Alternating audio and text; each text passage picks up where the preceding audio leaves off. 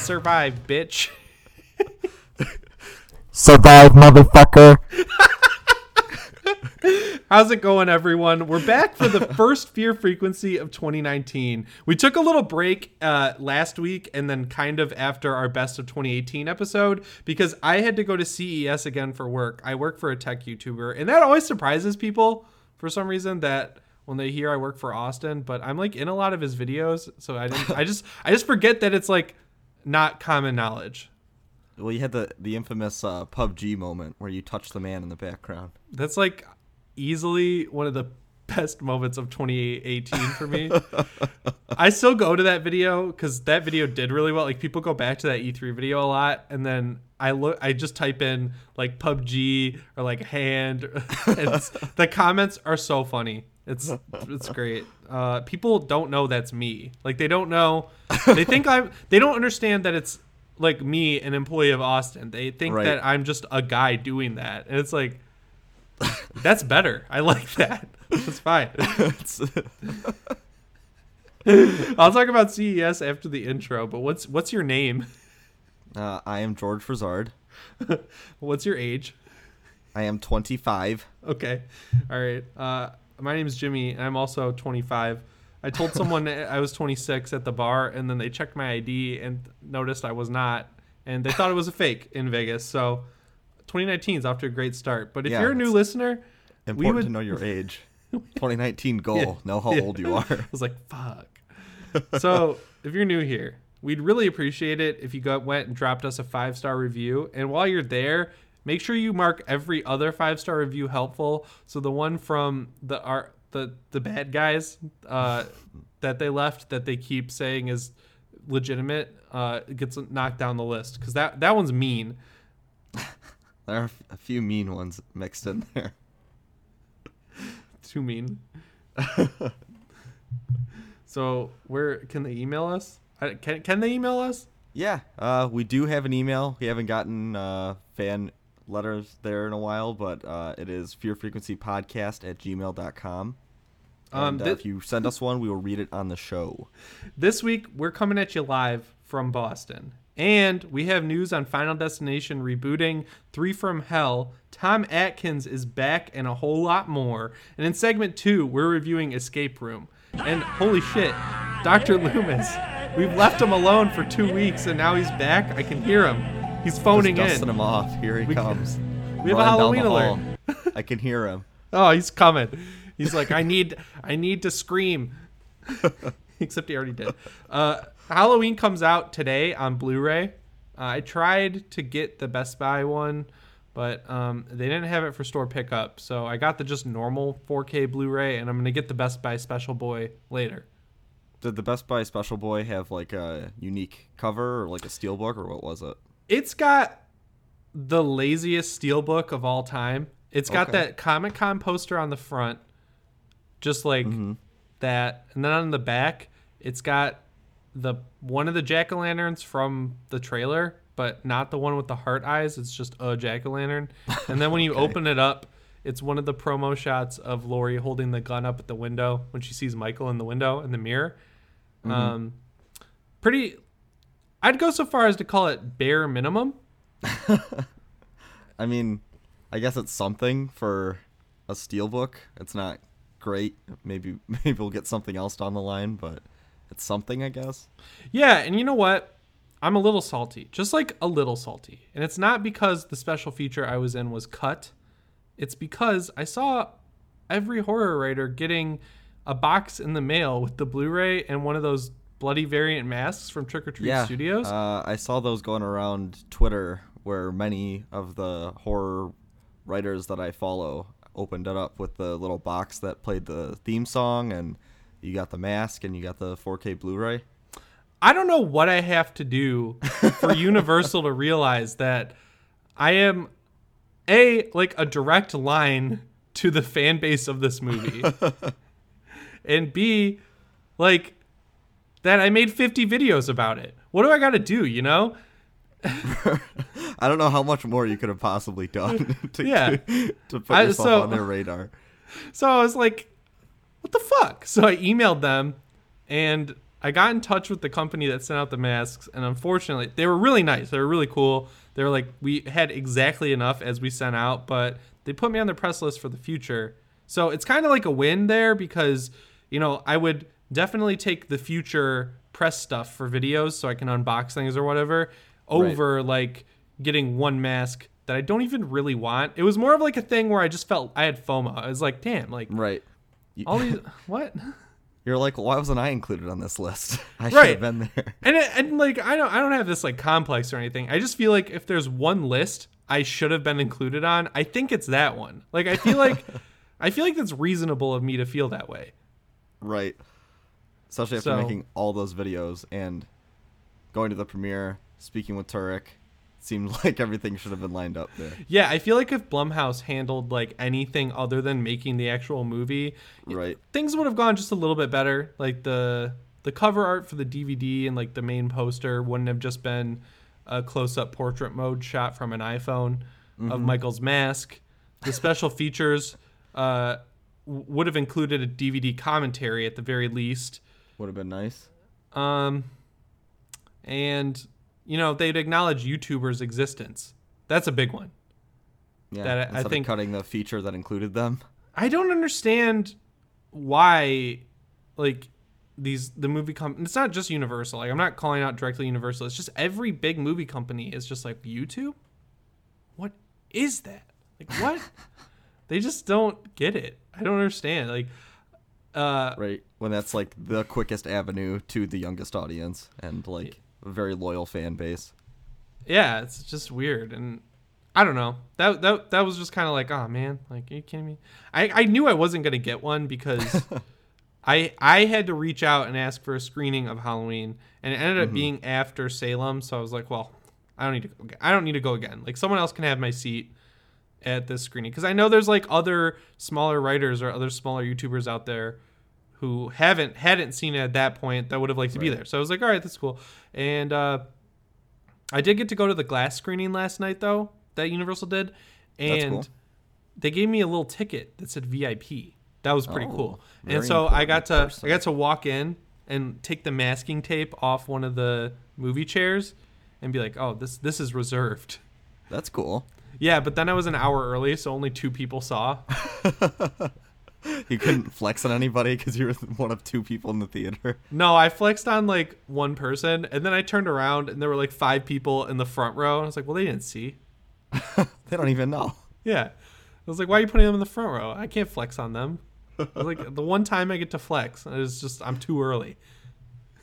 Because I usually, when these screenings are at ArcLight Hollywood, right, I leave work at 5, and sometimes I get there at 7:30, and sometimes I get there at like 7. But this time I got there at 6:05. I was like, what am I gonna do?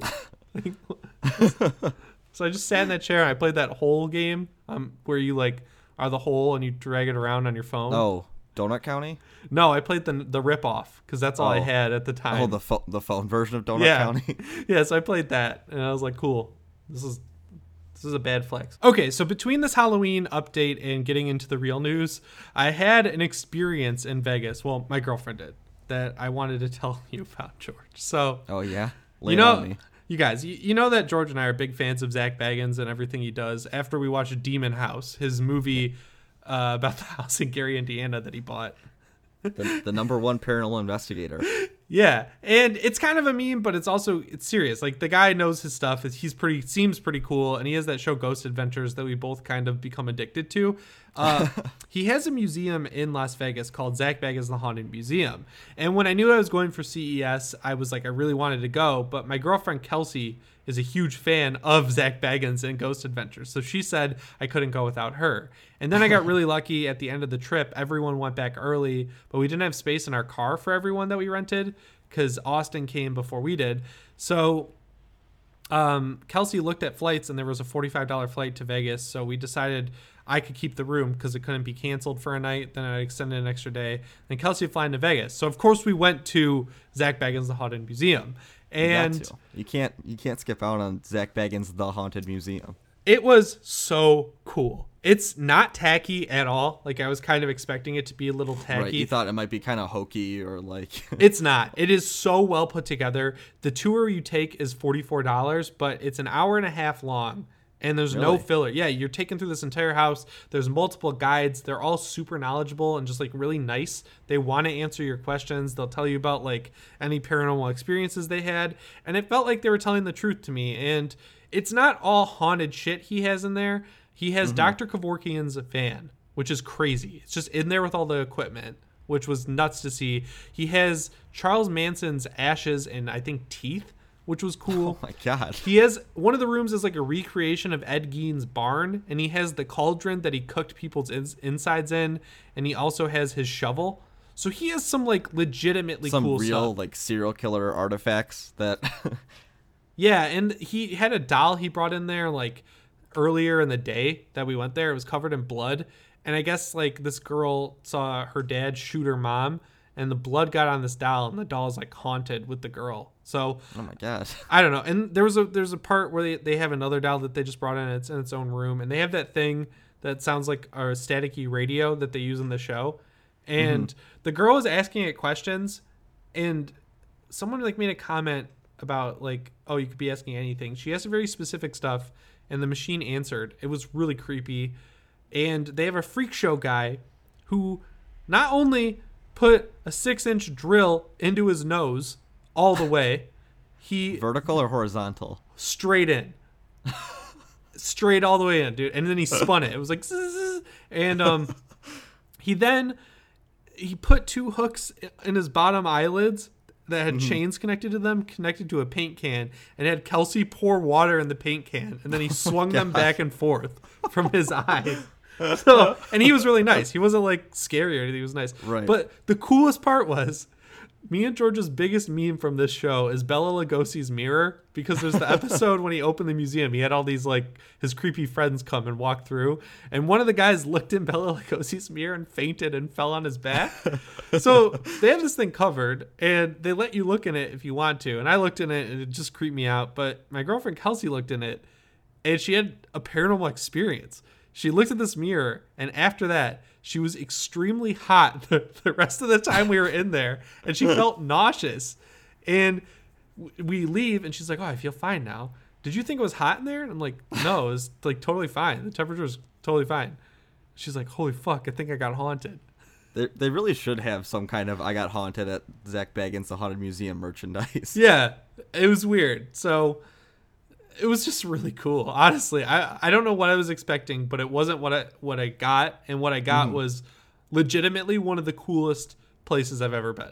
It was so awesome. I highly recommend it. That's for sure a place that I'd like to visit, and it just seems like a cool collection of these like bizarre artifacts that you don't really see anywhere other than people like Zach Baggins, who have built this illustrious career on paranormal investigation and have the funds to actually get all this kind of stuff together. It's like, you know, you don't really see a modern day freak show or real life haunted attraction very often. Yeah. So it's cool that someone is taking the time and the money to create an actual cool experience for people that like that kind of stuff. And the actual house it's in is haunted as well. So I don't know. I thought it was really cool. Did you see the little model of the Anton LaVey house? Oh, yeah, he had that in there. I saw that. The rooms they take you in are all really cool. There's one where he has celebrity memorabilia. He has like Patrick Swayze's tooth. He has the original death Polaroid of Chris Farley, which is Really? that dude. He overdosed, but he's like covered in blood. It's crazy. He's like, oh, it was disgusting. He has like, oh, the original death photo of the room where Michael Jackson's doctor killed him. That was pretty crazy. Just weirdest He's got all stuff. kinds of oddities and odds and ends. Yeah, but when you go in the barn that's Ed Gein's barn, this is a room in the house where he cut out the ceiling of the room, and it goes all the way up. And he's got the floor is like creaky. It feels like you're outside. He's got like lightning and thunder effects and everything, but they're really good. Just, it's really so well he spares done. no expense to make it. No, he definitely doesn't. It was really cool. I liked it a lot. Make it worth that $40 tour. Yeah. So, I mean, I didn't meet him. He could be a huge dick, but everyone for the most part, seems to say he's a cool guy. Like our Uber driver is like, "Did you have fun?" I was like, "Yeah." He's like, "That guy's really cool. He comes by all the time." So I don't know. If you're in Vegas, you should definitely check it out. Honestly, the only things I've ever seen of people talk about him say he's the nicest guy in the world. So I can't imagine that he's at all a mean-spirited human being. Yeah. So, all right. I think we should get into the news now. I just want to tell everyone about that. So the first thing you got on here is that Toni Collette, star of Hereditary, is joining Anna Kendrick, star of Pitch Perfect, in a sci-fi thriller called Stowaway. It's directed by Joe Penna, and he's the director of Mads Mikkelsen's movie Arctic, which I guess comes out this year, in addition to Mads Mikkelsen's other movie, Polar. Yeah, he's a busy man this year, while being also in Kojima's Death Stranding. Yeah, it's so weird. There's always something weird happening to his eyes. Like in Polar, he has an eye patch. Death Stranding, he's like bleeding. And in Doctor Strange, they're all fucked up. Yeah, and I haven't noticed that through line in his career, but you really got it. Yeah. You nailed it. So he cast Anna Kendrick in a leading role of this movie, and the story revolves around a mission headed to Mars, where an unintended stowaway accidentally causes severe damage to the spaceship's life support system. Wow, that's a cool premise. That sucks. Facing dwindling resources. Seems like a big mistake. Yeah, like, how did they get there? I want to know. That's like, well, we meant to fill up gas, but I ended up popping my back 2 tires. Oops. So facing dwindling resources and a potentially grim outcome, a medical researcher played by Anna Kendrick emerges as the only dissenting voice against the clinical logic of both her commander, Toni Collette, and the ship's biologist, uncredited. Who do you think it is? I bet it's Willem Dafoe. That'd be awesome. Yeah, he was really cool in Aquaman. I liked him. Maybe it'll be that other actor that came back for Aquaman. Who's the Rocky guy? Oh, Sylvester Stallone? No. Oh, Dolph Lundgren. Dolph Lundgren. Yeah. Dolph Lundgren will be the biologist. Yeah, I forgot he was in Aquaman. He was looking good. Yeah, man. He's getting back into it. Creed 2 and Aquaman. He's had a couple heavy hitters. Fuck yeah. So I'm excited. This sounds cool. I didn't even know this was a thing until you put it on here, and then I clicked into the article. It looks pretty sweet. I'll check this out. Yeah, it's kind of a cool concept. I like those kind of off-world survivalist thriller movies. Like, I thought The Martian was pretty good, other than it being almost like delving too much into the science of it, where I just kind of wanted to see the survival aspect. And the concept is cool enough. Right. Just putting characters in an environment where they're alone on a planet and need to survive with very limited resources is a tense, cool premise. And I think to overcomplicate it is where that movie went wrong, and how this movie could kind of course correct. Yeah, that happens a lot when you're adapting a novel, which I think is what happened with The Martian. And I think the smart thing that The Haunting of Hill House, which I finally watched, did was it took the basic key elements from the story, but it modernized them and told its own little tale. But it worked in different quotes from the book, which I thought was cool. I like that a lot. I felt like that was a good way to do it, because books are cool when you adapt them, but I feel like you have to change them, because when you've had things visually represented, there's things you don't think about when it's not visual that you have to account for, Yeah, there's definitely a lot of weird pacing things in books that don't come across so well in direct adaptations. Right. In books, they'll change setting a lot or switch character perspectives on a whim, and you can't do that on screen effectively. Yeah, that was my biggest problem with Fantastic Beasts 2. It plays out like a book, it jumps from location to location, characters just show up and then they leave, because J.K. Rowling wrote the movie. So I'm really hoping that they're like, hey, you need someone to edit your scripts so that they work like screenplays now and not novels. Yeah, probably a good idea. But yeah, there's another sci-fi movie coming out actually this week on Netflix on Friday called I.O., and Anthony Mackie is in it. And basically it's this whole thing. Yeah, I was going to put it on here, but it doesn't necessarily look like horror. It's a post-apocalyptic movie where Earth is uninhabitable, and I guess they're going to space or something. It looks pretty cool. The effects in the trailer looked really good. So I'm probably going to check that out. I don't know. It just kind of came out of nowhere. It's one of those. Is that the first Netflix original for the year? I think so. Because Polar comes out next week, I want to say. And that's I the think it's comic the book. 25th. That's like the John Wick with Mads Mikkelsen, basically. Right. And Yeah. I want to see that. We'll probably talk about that on the show. But speaking of things that could go to streaming, Channel Zero, like we all predicted, is canceled now. It's official. People are just kind of waiting to see, but we all just sort of knew it would be canceled. Yeah, writing was on the wall for a while. Yeah, and you know what? Like 4 seasons is that's a solid run, you know? Yeah, I mean, for something that was such a strange concept with the quality completely based on how well they can adapt these internet stories, it was a real shot in the dark where the quality could have been really bad, but it kind of surprised me and I think everybody who watched it and how good it actually did in adapting stories and making them legitimately creepy. Yeah, so the way people found out was the showrunner Nick Antosca is like the coolest. That dude is working on Child's Play TV show right now, so it's not like he's gonna go hungry. But he said after 4 seasons, Channel Zero is no more at Sci-Fi. I love making this show, and I would have loved to do more, but I can't complain too much about doing 4 stories I loved with people who I loved working with. I'm deeply grateful for the experience, especially to everybody who watched and talked about and wrote about the show. There are stories we didn't get to tell and creatures you didn't get to see, but still might, which is a good little tease. Meanwhile, the first 3 seasons are currently on Shudder. 4th season will be soon. So we have a question in the chat from H. Van Deman. I like that. It rhymes.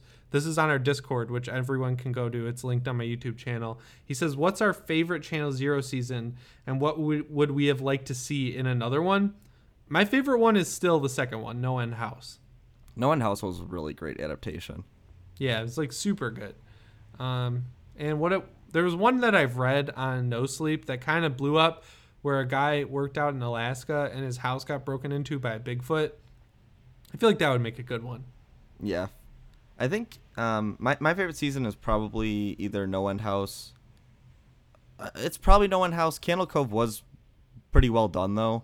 I think that they did a good job of actually adapting the creepy channel that all the kids watched, that the whole creepypasta was based around. I think they did like just a way better job than you could give them any credit than you'd expect. Yeah, totally. To actually like make that seem realistic and kind of campy, but also have this very sinister vibe to it, and I think they deserve a lot of credit for that.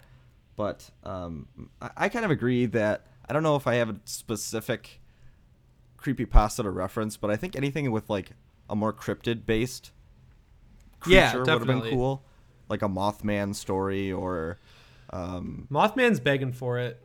Yeah, I mean, just something like a Mothman, a Bigfoot, something where you go out, you get lost in the woods, and you have to fight this kind of weird creature. I'd love to see what kind of special effects they would use to bring a cryptid to life. Me too. That's the direction I'd like to see like any TV show take. I know that DC for their streaming service is doing a Swamp Thing show. I'm not paying for that. I'm just gonna be real. Like, yeah, for sure. Yeah, fuck that. But not fuck the show. To fuck all these streaming services coming out for every single channel. It's worse than cable.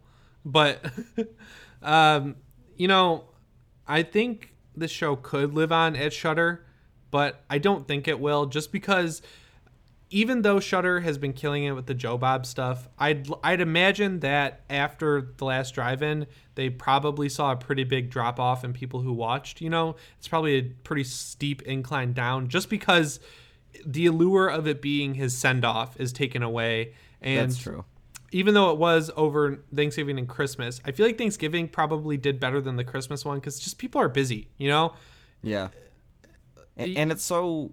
Christmas movies are so seasonal that you don't want to watch them in January. It's not something where if you missed it that night of, you'll go back and watch a Christmas Joe Bob marathon 2 months down the road. It's something that you're really only in the mood for during that time.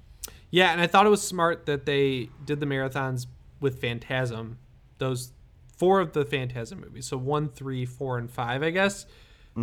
They did, because they skipped 2. That was smart because that made it rewatchable, and they didn't like decorate for Christmas in the Christmas ones.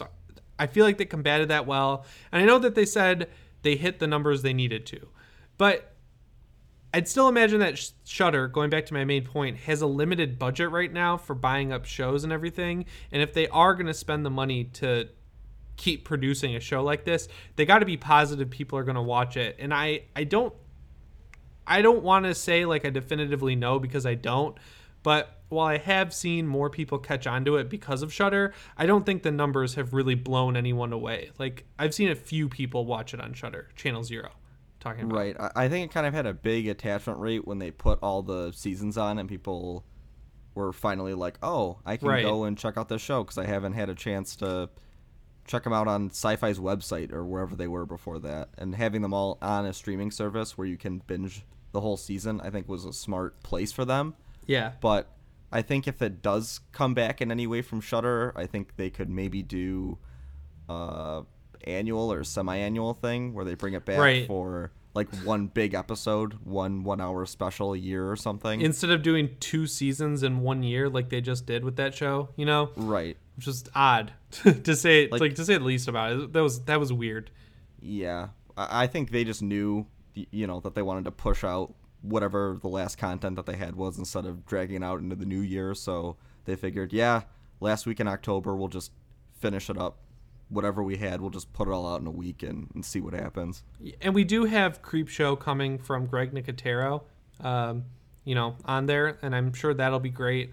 And if that really takes off and they get some subscribers bumped up, Channel Zero could come back again later, because I'm sure Nick Antosco wants to take a break and work on Child's Play, the TV show, which we don't know anything about, really. There's no trailer or anything like that. We don't even know if it's filming, but we know it's real because people keep talking about it. So it's a bummer, but we got 4 seasons out of it. They're all very consistently good.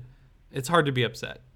Yeah, I mean, we got a product that was better than any of us could have ever imagined. So you kind of got to take the good with the bad in this situation. Mm-hmm.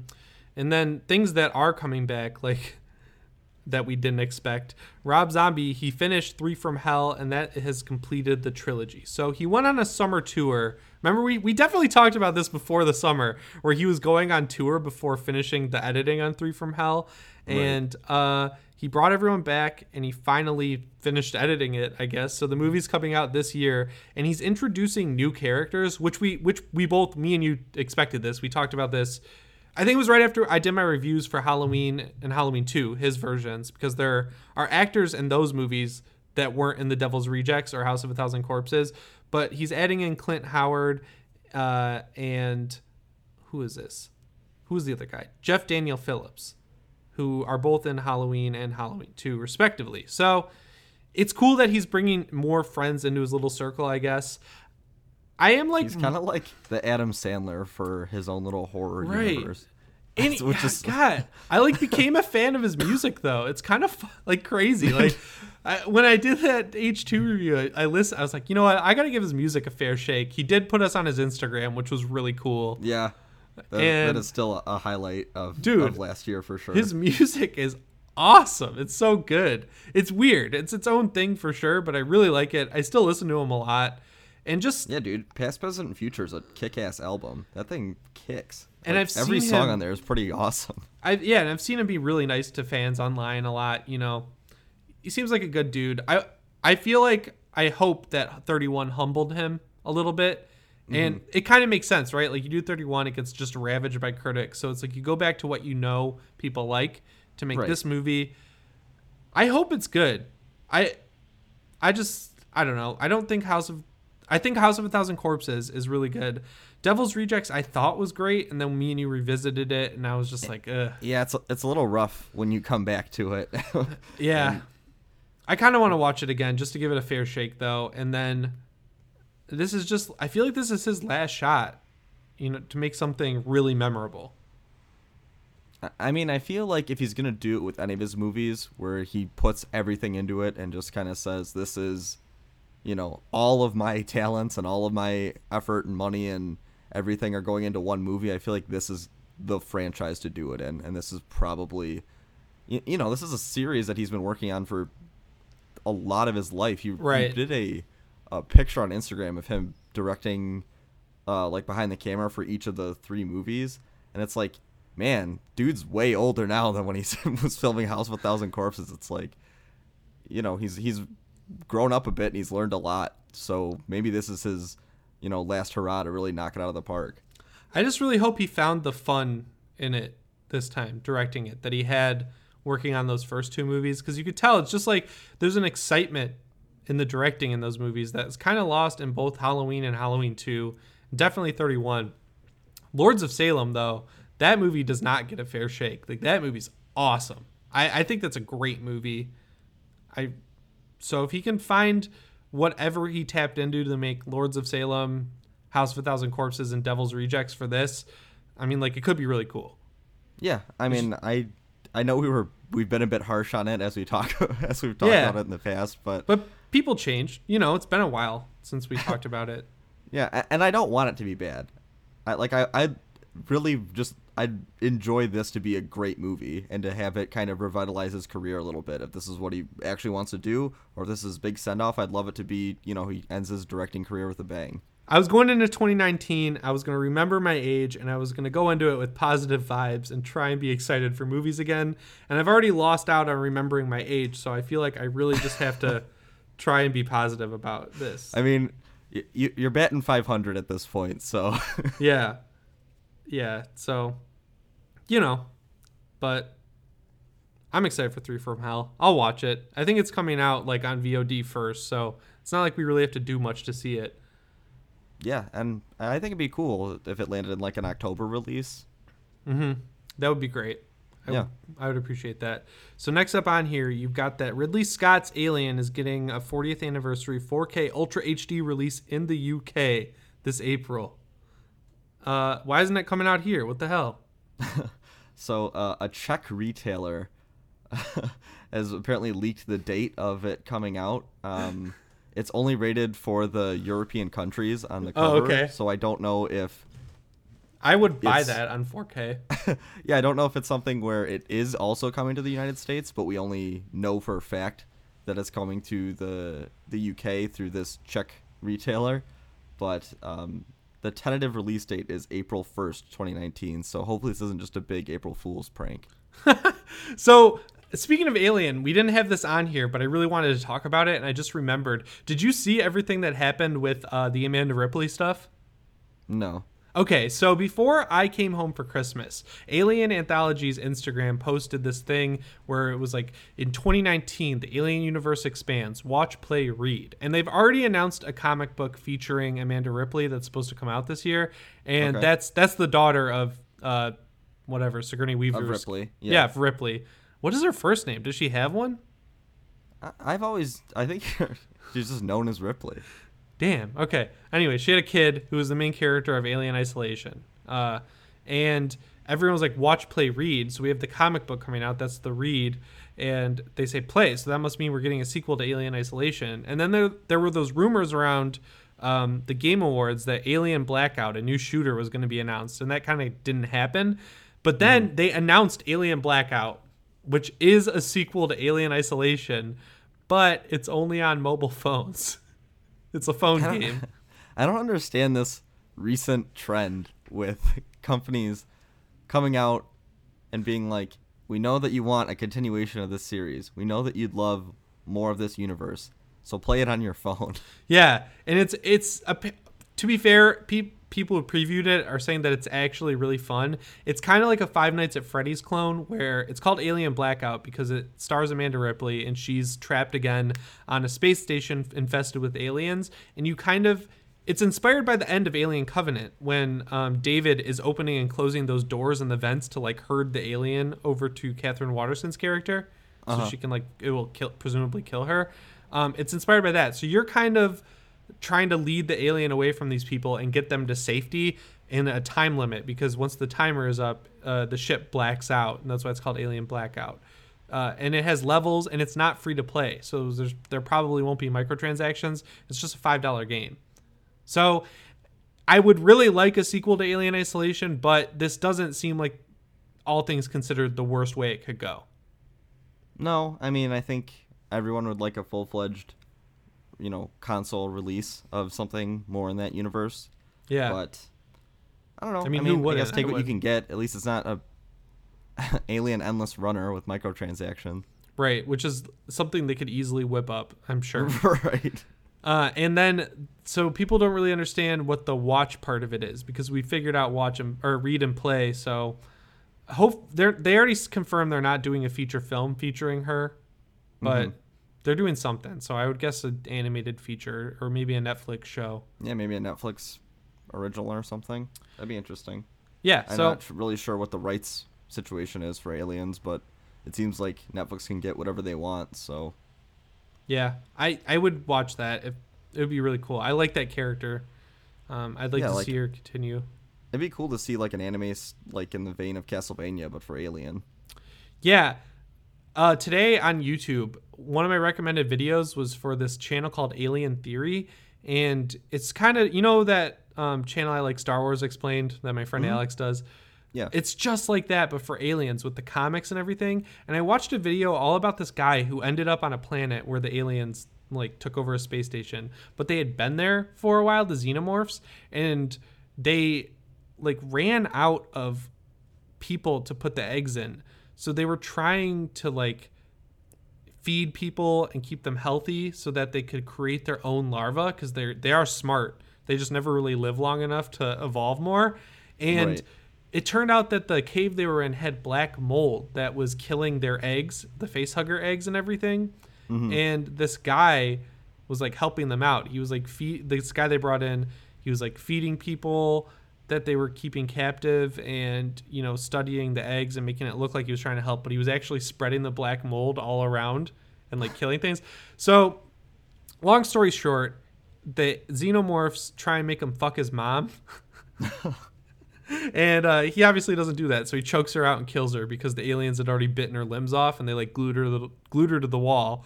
So the aliens are like pretty mad, so they use a face hugger on him. But thankfully for him, they let him leave right after. The face hugger is like infected with whatever this mold is, so the egg just dies inside of him and he has to like surgically take it out.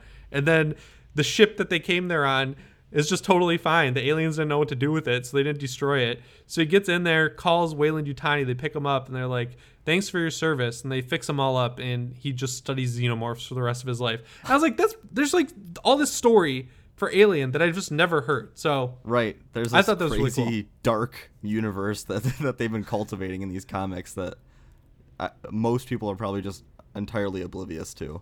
Yeah, that would be a really cool, like, I don't know, anthology episode thing. I thought that was like just a cool story. It was scary, and the art in it was really cool. Yeah, it seems like something they could easily adapt too. Like it, wouldn't be overly complicated, fit in 10 episodes. You could make it creepy, you could make it cool. I'd be down for that. So check out Alien Theory, but we can talk about the news now. That was all Alien news, so I don't know why I'm like apologizing for it. So this one, I think you just put in here for me, right? The Tom Atkins one. I mean, did you watch the trailer? Yeah, it's fucking awesome. So Yeah. Tom Atkins is back in a short film. He's playing a sheriff, and the film is called Polybius, which is weird because at my job we just did a video about Polybius. And in the plot synopsis of this short is that in 1981, a mysterious arcade game popped up in random places in Oregon. During its run, government men would visit the game, take readings, and leave. Those that had the misfortune of playing claimed to suffer from depression, night terrors, obsession, and more. This story takes place at the beginning of all that.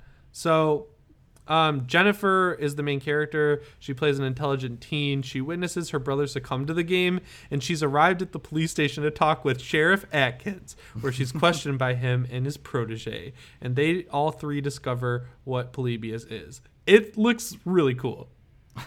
Yeah, this is, if you're unfamiliar, based on a true urban legend, I guess, like a real urban legend.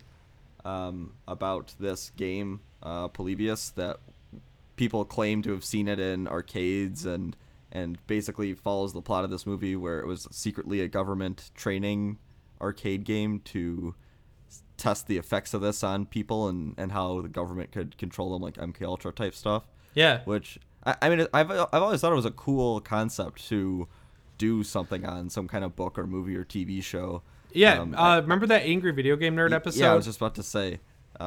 He did like a 30-minute short on this that was pretty cool and interesting. It's like found footage.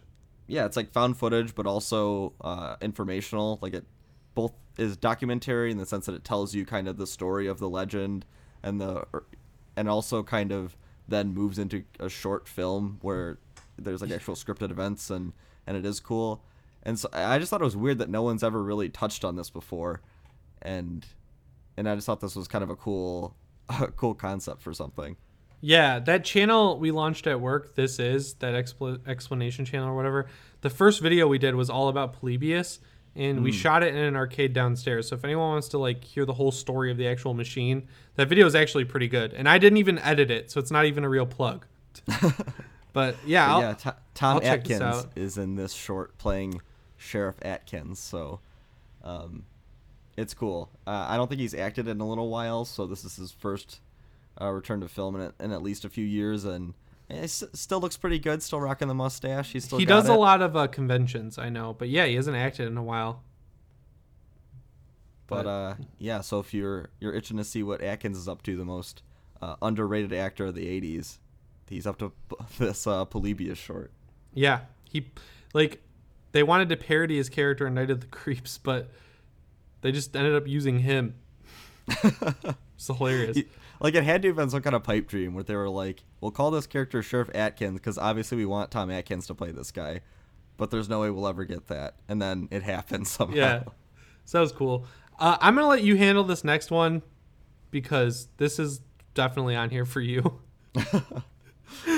So the Hannibal writer, Thomas Ferris, has written his first novel in 13 years, and it's titled Carrie Mora. Okay. So the brief synopsis that we got is $25 million in cartel gold lies beneath a mansion on the Miami Beach waterfront. Ruthless men have tracked it for years. Leading the pack is Hans-Peter Schneider. Schneider, you got it. Driven by unspeakable appetites, he makes a living fleshing out the violent fantasies of other richer men. So, also, Karamora is the caretaker of the house, has escaped from the violence of her native country, stays in Miami on a wobbly, temporary protected status, subject to the iron whim of the ICE. She works at many jobs to survive. Beautiful, marked by war, Carrie catches the eye of Hans-Peter, and he closes in on the treasure. But Carrie Mora has surprising skills, and her will to survive has been tested before. Monsters lurk in the crevices between male desire and female survival. Set to release on May 21st, 2019. So you're going to read it?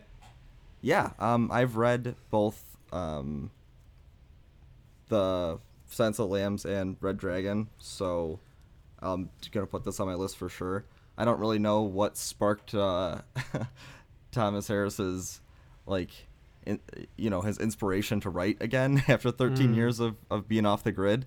But sounds kind of cool. It sounds kind of like a mix between The Most Dangerous Game and like a female strong, like a Alien almost, like a strong female survival character. Yeah. Seems I'll like check this out. something I'd be into. Yeah, dude. I'll definitely read this, but I'm going to ask you to do a book report on it for the show. It sounds scary. Yeah. I mean, we all know that he can kind of write those very manipulative, kind of creepy, smart, egotistical, sociopath characters. So that's probably what this Hans Peter's gonna be. And then he obviously knows how to write strong female leads with Clarice, or I forget what the girlfriend's name is in Red Dragon, but the blind girlfriend of the serial killer. But I don't know. I think he's just a really good writer and can tell very intricate stories. So this is something that I'm interested in seeing, if he still has it all these years later.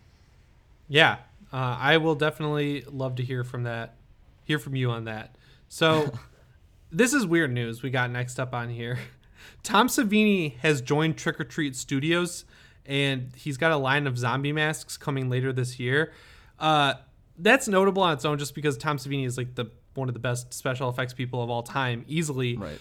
But my kind of theory on this is that after getting to make the mask for Halloween, they kind of want to get into making prosthetics or masks for other horror movies. And who better to bring on board than Tom Savini, you know? Right. They got the money to pay for them now with all those Halloween masks.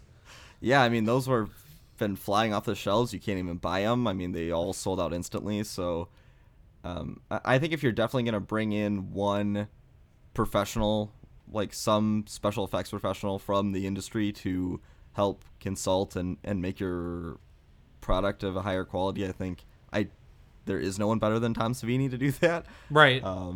So it's cool that they got the cream of the crop to come in and kind of help with future products. Like, I know we heard a lot about the Halloween masks before they came out, them basically being screen level quality, and then they were a little bit disappointing to some people when they came out. They were not screen quality. And it looks like they're not great. Yeah, the paint's a little rough. It doesn't really look like anything higher than maybe like a Spirit Halloween quality mask. Yeah. When it seems like they kind of promised more than that. The shape of it is right, because I've definitely seen repaints of it that make it look as good as the one in the movie. And apparently that's not that hard to do. But when you can like kind of pinch it between your fingers and the paint is flecking off, that's just not quality. And they're $60 to be fair, which isn't that expensive, but yeah, just I don't know. I really wish instead of dumping all this money into hiring Tom Savini, as cool as that is, they'd figure out their shipping issues, like having more masks readily available, letting people know if they'll be able to actually buy these things at Party City instead of just being like, if they show up there, they show up there. There were just a lot of customer service issues with the way the masks were handled that really rubbed me the wrong way. But because like they're making these high quality masks, but no one can buy them. It's like, okay, cool. Right.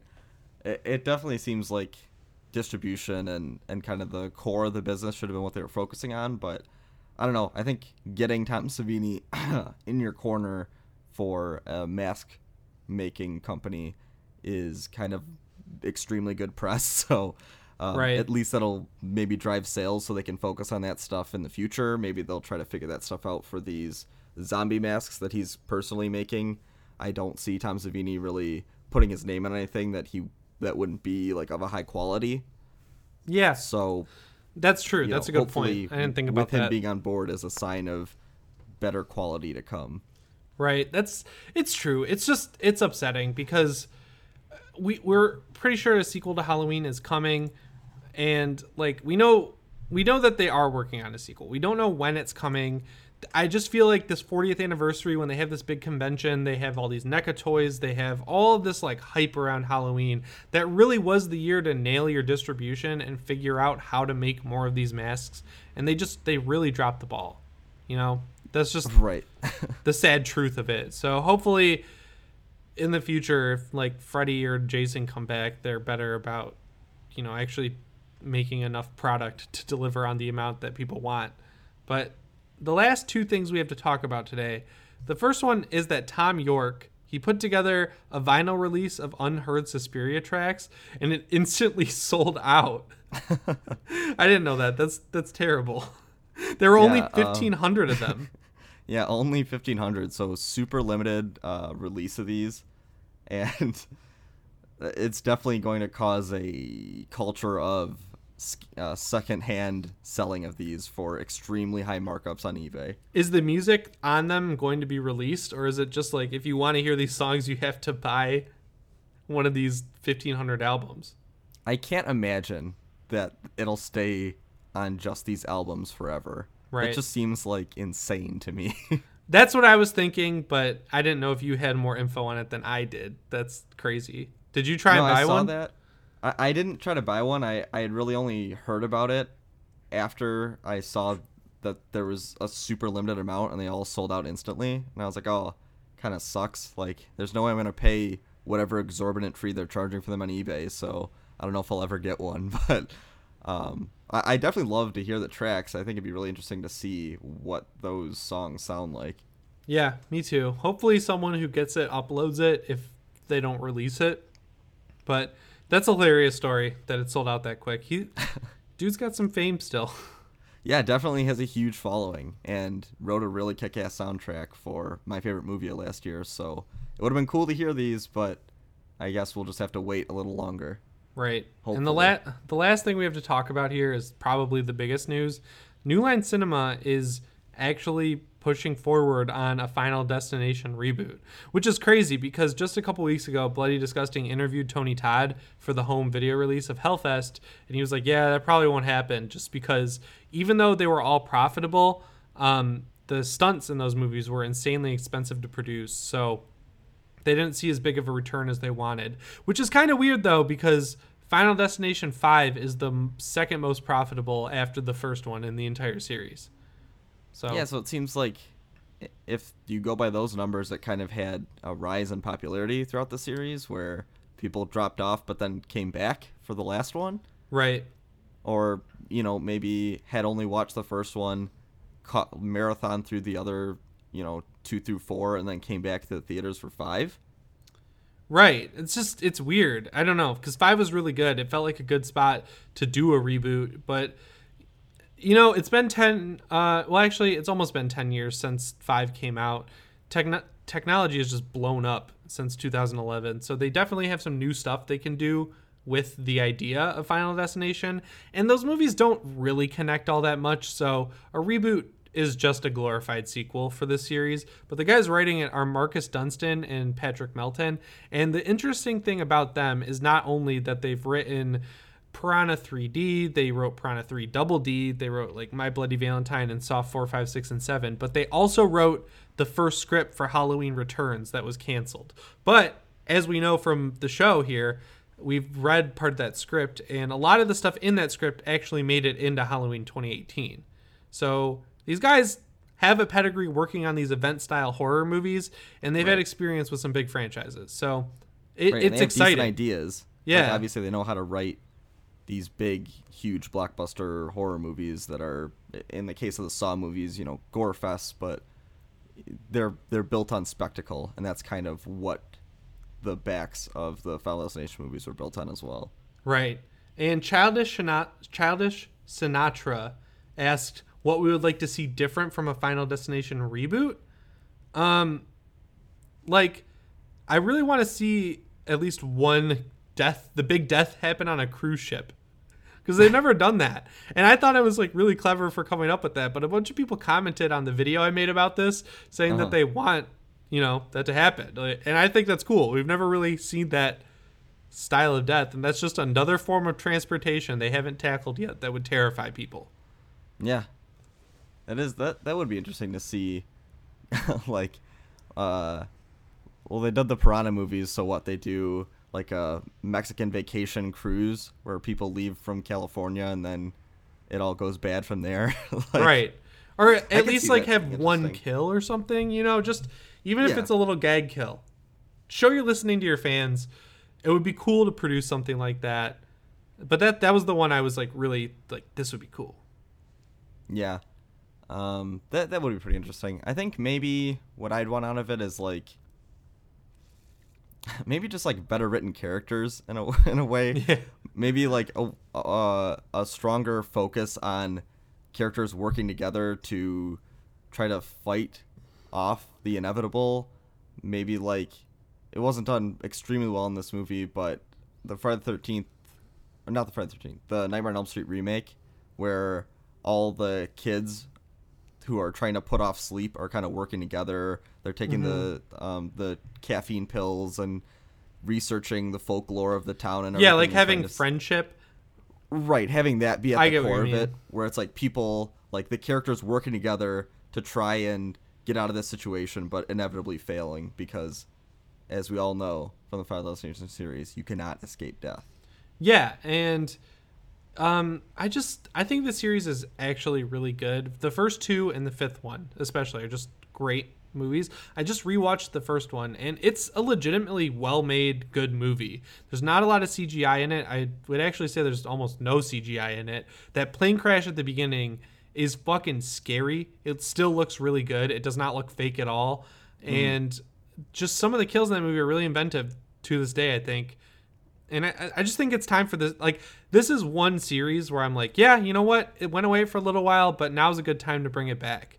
As long as they keep it practical or whatever. It's weird because it's a series that I don't know if anybody really got sick of.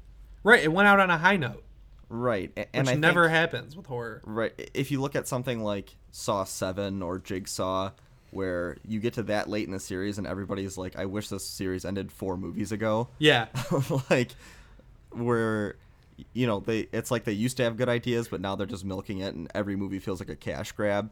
Right, and I don't think they even wanted to take it past 3, because the 4th one is called The Final Destination, and then they have 5, right. and it made more money than all of them except for the first one. It's just like... Right, but it somehow weird. Never felt stale, never felt like they were running out of ideas. I think it's just because they have that like revolving cast of characters. Every one of those movies has one kill too that just sticks out. Right.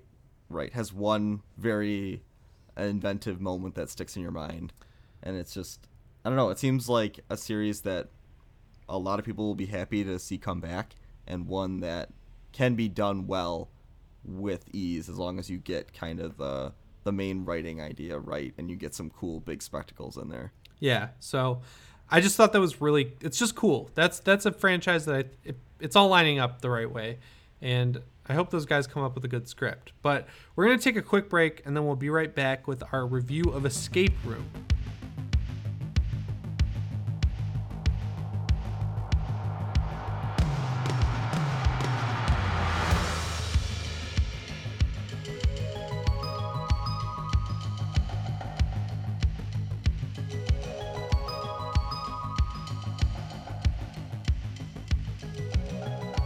Okay, guys, we're back from our quick break, and this week we're talking about Adam Robitel's Escape Room. This is the first movie I saw when I got back from Michigan before we went to Las Vegas, and when I was texting George today, I was like, what are we going to talk about? And he reminded me that this movie even came out. But Adam Robitel just seems to be like the January savior for horror movies, because last year he had Insidious 4 that made a ton of money. It made a lot of money, and the dude just knows what he's doing. And yeah, so this movie is capitalizing on the craze of escape rooms, which people make out to be a lot bigger than it is, but they definitely are a big thing right now, and I actually enjoy them. It's kind of like a riff on Saw or Final Destination, where 6 strangers find themselves trapped in circumstances beyond their control, and they have to use their wits to survive. And at the end of this all, if they can make it through these escape rooms, because it's multiple rooms, they get like, what was it, $10,000? Yeah, 10 Remember, grand. we made a joke about, yeah, in the trailer it's 10 million. So they, in the movie it's 10 grand, but in the trailer it's 10 million. So, Zoe Taylor Russell is the main girl. She's, oh no, that's her, that's not her full name. Zoe is played by Taylor Russell. That's the main character. She's a physics student at a local college, and she's kind of like cowardly, I would say. You know, like she's scared to raise her hand in class. She's like, timid. She's kind of the stereotypical extremely smart student that doesn't really, you know, very introverted, but can understand things very well, is good with puzzles, is like almost so naive. Like she's almost like a Laurie Strode from Halloween 1 in the sense that, like, right, she's almost like too much of a goody two shoes. Right, that's a good analog for her. I didn't even think about that, but I like her for the same reasons I like Laurie in Halloween 1. Then Ben is played by Logan Miller. He's kind of like a knockoff of Wyatt Russell. And yeah, very, very much so.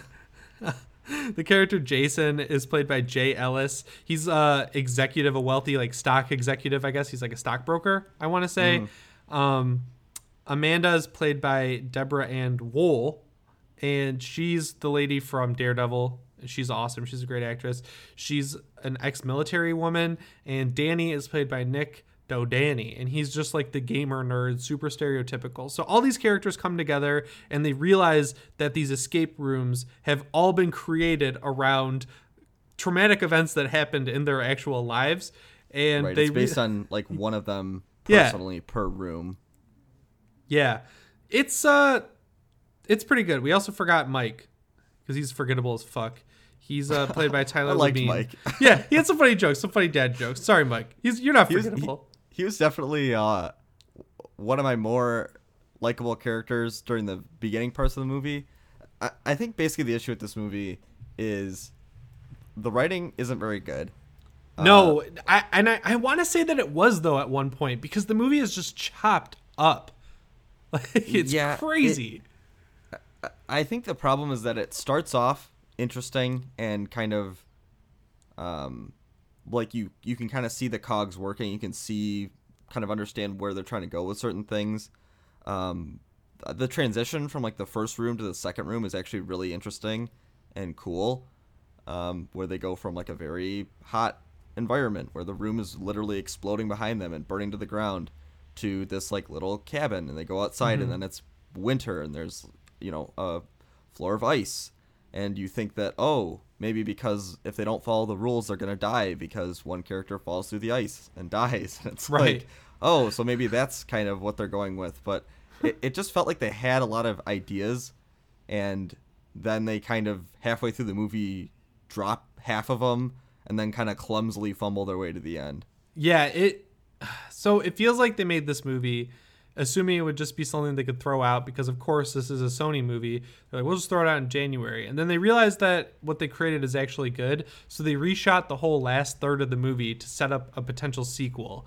And then they were like, well, we've opened up some plot threads that need to be addressed earlier in the movie, so they went back and fixed some things there. And they're like, we opened some more in the middle of the movie. And they just kept, it feels like they just kept fucking with it, Right. Like they kept going back, tweaking things, changing stuff, reshooting, or changing the order of certain scenes, and it just feels like if they would have had a more cohesive idea from the start and agreed on exactly what the plot should have been, how these rooms, which are kind of star of the movie in and of themselves, kind of would work together better. Right.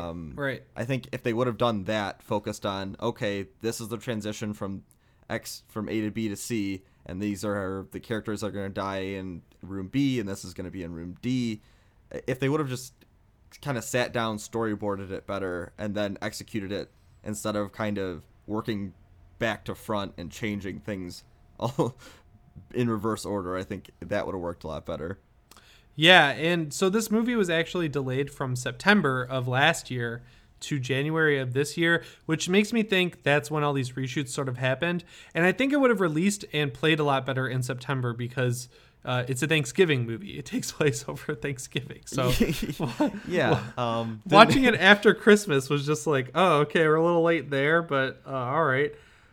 I want to say though, I did have fun watching it, and the earlier escape rooms are better, where people have to figure out how to actually, get through these things with these high stakes. I appreciated that. I thought that was a lot of fun.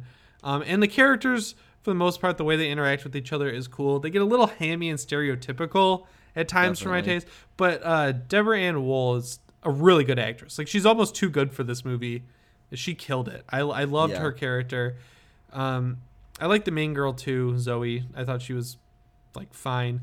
The one character though, oh my god, this Logan Miller's Ben is just awful. It's just so he's so cringy, and it does the thing where it starts the movie with him in one of the rooms. And he's like, oh, 7 numbers, holy shit, 129, got it. She's like, but then it's wrong. He's like, what the fuck? And then the room's crushing him, and then it's 3 hours earlier. It's oh, you're gonna do a flashback from hours ago. Okay, right. And a lot of the ADR is terrible. They just didn't even get the same actors back. They got people who tried to sound like them but don't. It's just weird. And there's just a lot of weird editing and technical story issues in it. I think it is a really fun concept though. One thing that I was thinking while watching it was that this would have kind of been a cool experience on Netflix if they could do some of the Bandersnatch stuff. Oh yeah, that would be awesome. It would have been sweet if in the rooms you could maybe interact with things in a way, or try to find the solution to puzzles through context clues or through short bursts of the characters saying something. Like in the earlier escape rooms, you were saying, they have to solve it based on these traumatic events in these people's lives. So one of them, the solution to door puzzle is a word, and he knows that it's Rudolph because he was singing it when he got in a car accident, and it's that kind of would have been cool to kind of flip through the rooms and see the different puzzles and the different clues left around the room and interact with them in that way. Yeah, and it kind of feels like, they were like, okay, this movie, we can make some sacrifices in the quality of this movie to set up a franchise for you, because they probably saw talent and like inventiveness in this, which I think is fair, because I do think they could make a better sequel. Yeah, definitely. Seeing the clever stuff that Robitel and the writers were able to come up with here. And I feel like Adam Robitel is too good of a director for this movie, though. Like he's too good to be dealing with this shit of like cutting up his movies, having to ADR stuff. Like Insidious 4 was just a little tired, I feel like, because it's the fourth movie in that franchise. But it was really well directed. He did a great job with that. And I just really like to see him get to take a movie and make it past, January. Right. It feels like he's getting all these kind of last resort projects where studio's not really confident in them. They don't really know if they're going to succeed or not. But they put, a pretty talented director in there, and they're like, well, see how good you can make it. It doesn't really matter. It's going to come out in January. But then he's completely destroyed expectations. This movie made, I think, like $40 million so far on a $9 million budget. I mean, they're good. Yeah, I mean, it definitely is showing huge dividends, and I think he's proving himself. Hopefully he gets, like you were saying, a more high-profile project where he can maybe have a little more control and dictate more how the series is going to go, or, just kind of have more creative control over it, because I think he is a smart director to have at the helm of these. Yeah, and he made The Taking of Deborah Logan, which is a really scary found footage movie that's pretty inventive. So I just feel like the guy's proven his pedigree, and he should be able to make something bigger next. Definitely. But he'll probably get to make another one of these at least. And hopefully he can actually get one idea together and solidify that and focus on that, instead of having it have it all chopped up and be completely changed around on the cutting room floor. Yeah, I agree. So I really don't have much more to say on it. Like, it's a very fine movie. If you're looking for a fun PG-13 horror movie that's better than anything else Sony's been putting out lately, I'd go check this out. I think it's worth watching once. I don't think it's going to blow you away, but it was fun. Yeah, I had a good time with it in theaters. Like, I thought it was a cool concept. I thought it was executed fairly well. I think it definitely starts way stronger than it ends. But like you said, it's very forgettable. It doesn't, like, I could see the franchise potential in it, but I don't think this will ever be hailed as, like, there's no way they'll ever make another one as good as the original. Yeah, like, right. This is one that is a franchise that will definitely build on itself as it comes out. It's like they have nowhere to go but up with it. Exactly. Yeah, but before we go, we do have one more listener question from Midnight Society, our biggest fan, who says, which room was your favorite in Escape Room? And so I'd say my favorite was probably, honestly, the first room. I think that room with the secretary in it was, like, it's in the trailer. It's genuinely, like, pretty creepy. The mannequin. It's the first introduction to how the escape rooms work. It has a lot of cool puzzle solving parts to it. With, it's not just like, oh, you open the door, now get out. There's like 2 or 3 different puzzles within that one. And it really is the moment where the characters are like, oh shit, this could actually be detrimental to me if I don't play my cards right. I think I like the second one just because that outdoor setting indoors was really cool. And having them use the magnet to bring up the block of ice so they can, melt it and stuff like that. Just making them work together more. I like that. I thought that was cool.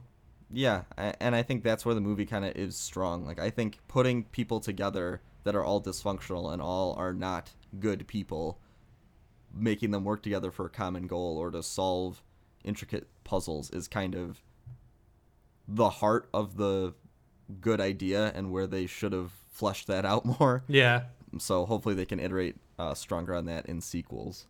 Right. That's pretty much all I have to say about it, though. Thanks for the question, Danielle. It was a really good one. Yeah. What would you give this on Letterboxd? 2.5, I want to say. Yeah, I think I gave it a 3. I thought it was very okay. He has like aggressively okay. Yeah. It's better than I thought it would be. I'll say that. Yeah, I definitely had fun with it, and it's the best Sony movie to come out recently for sure. Bye.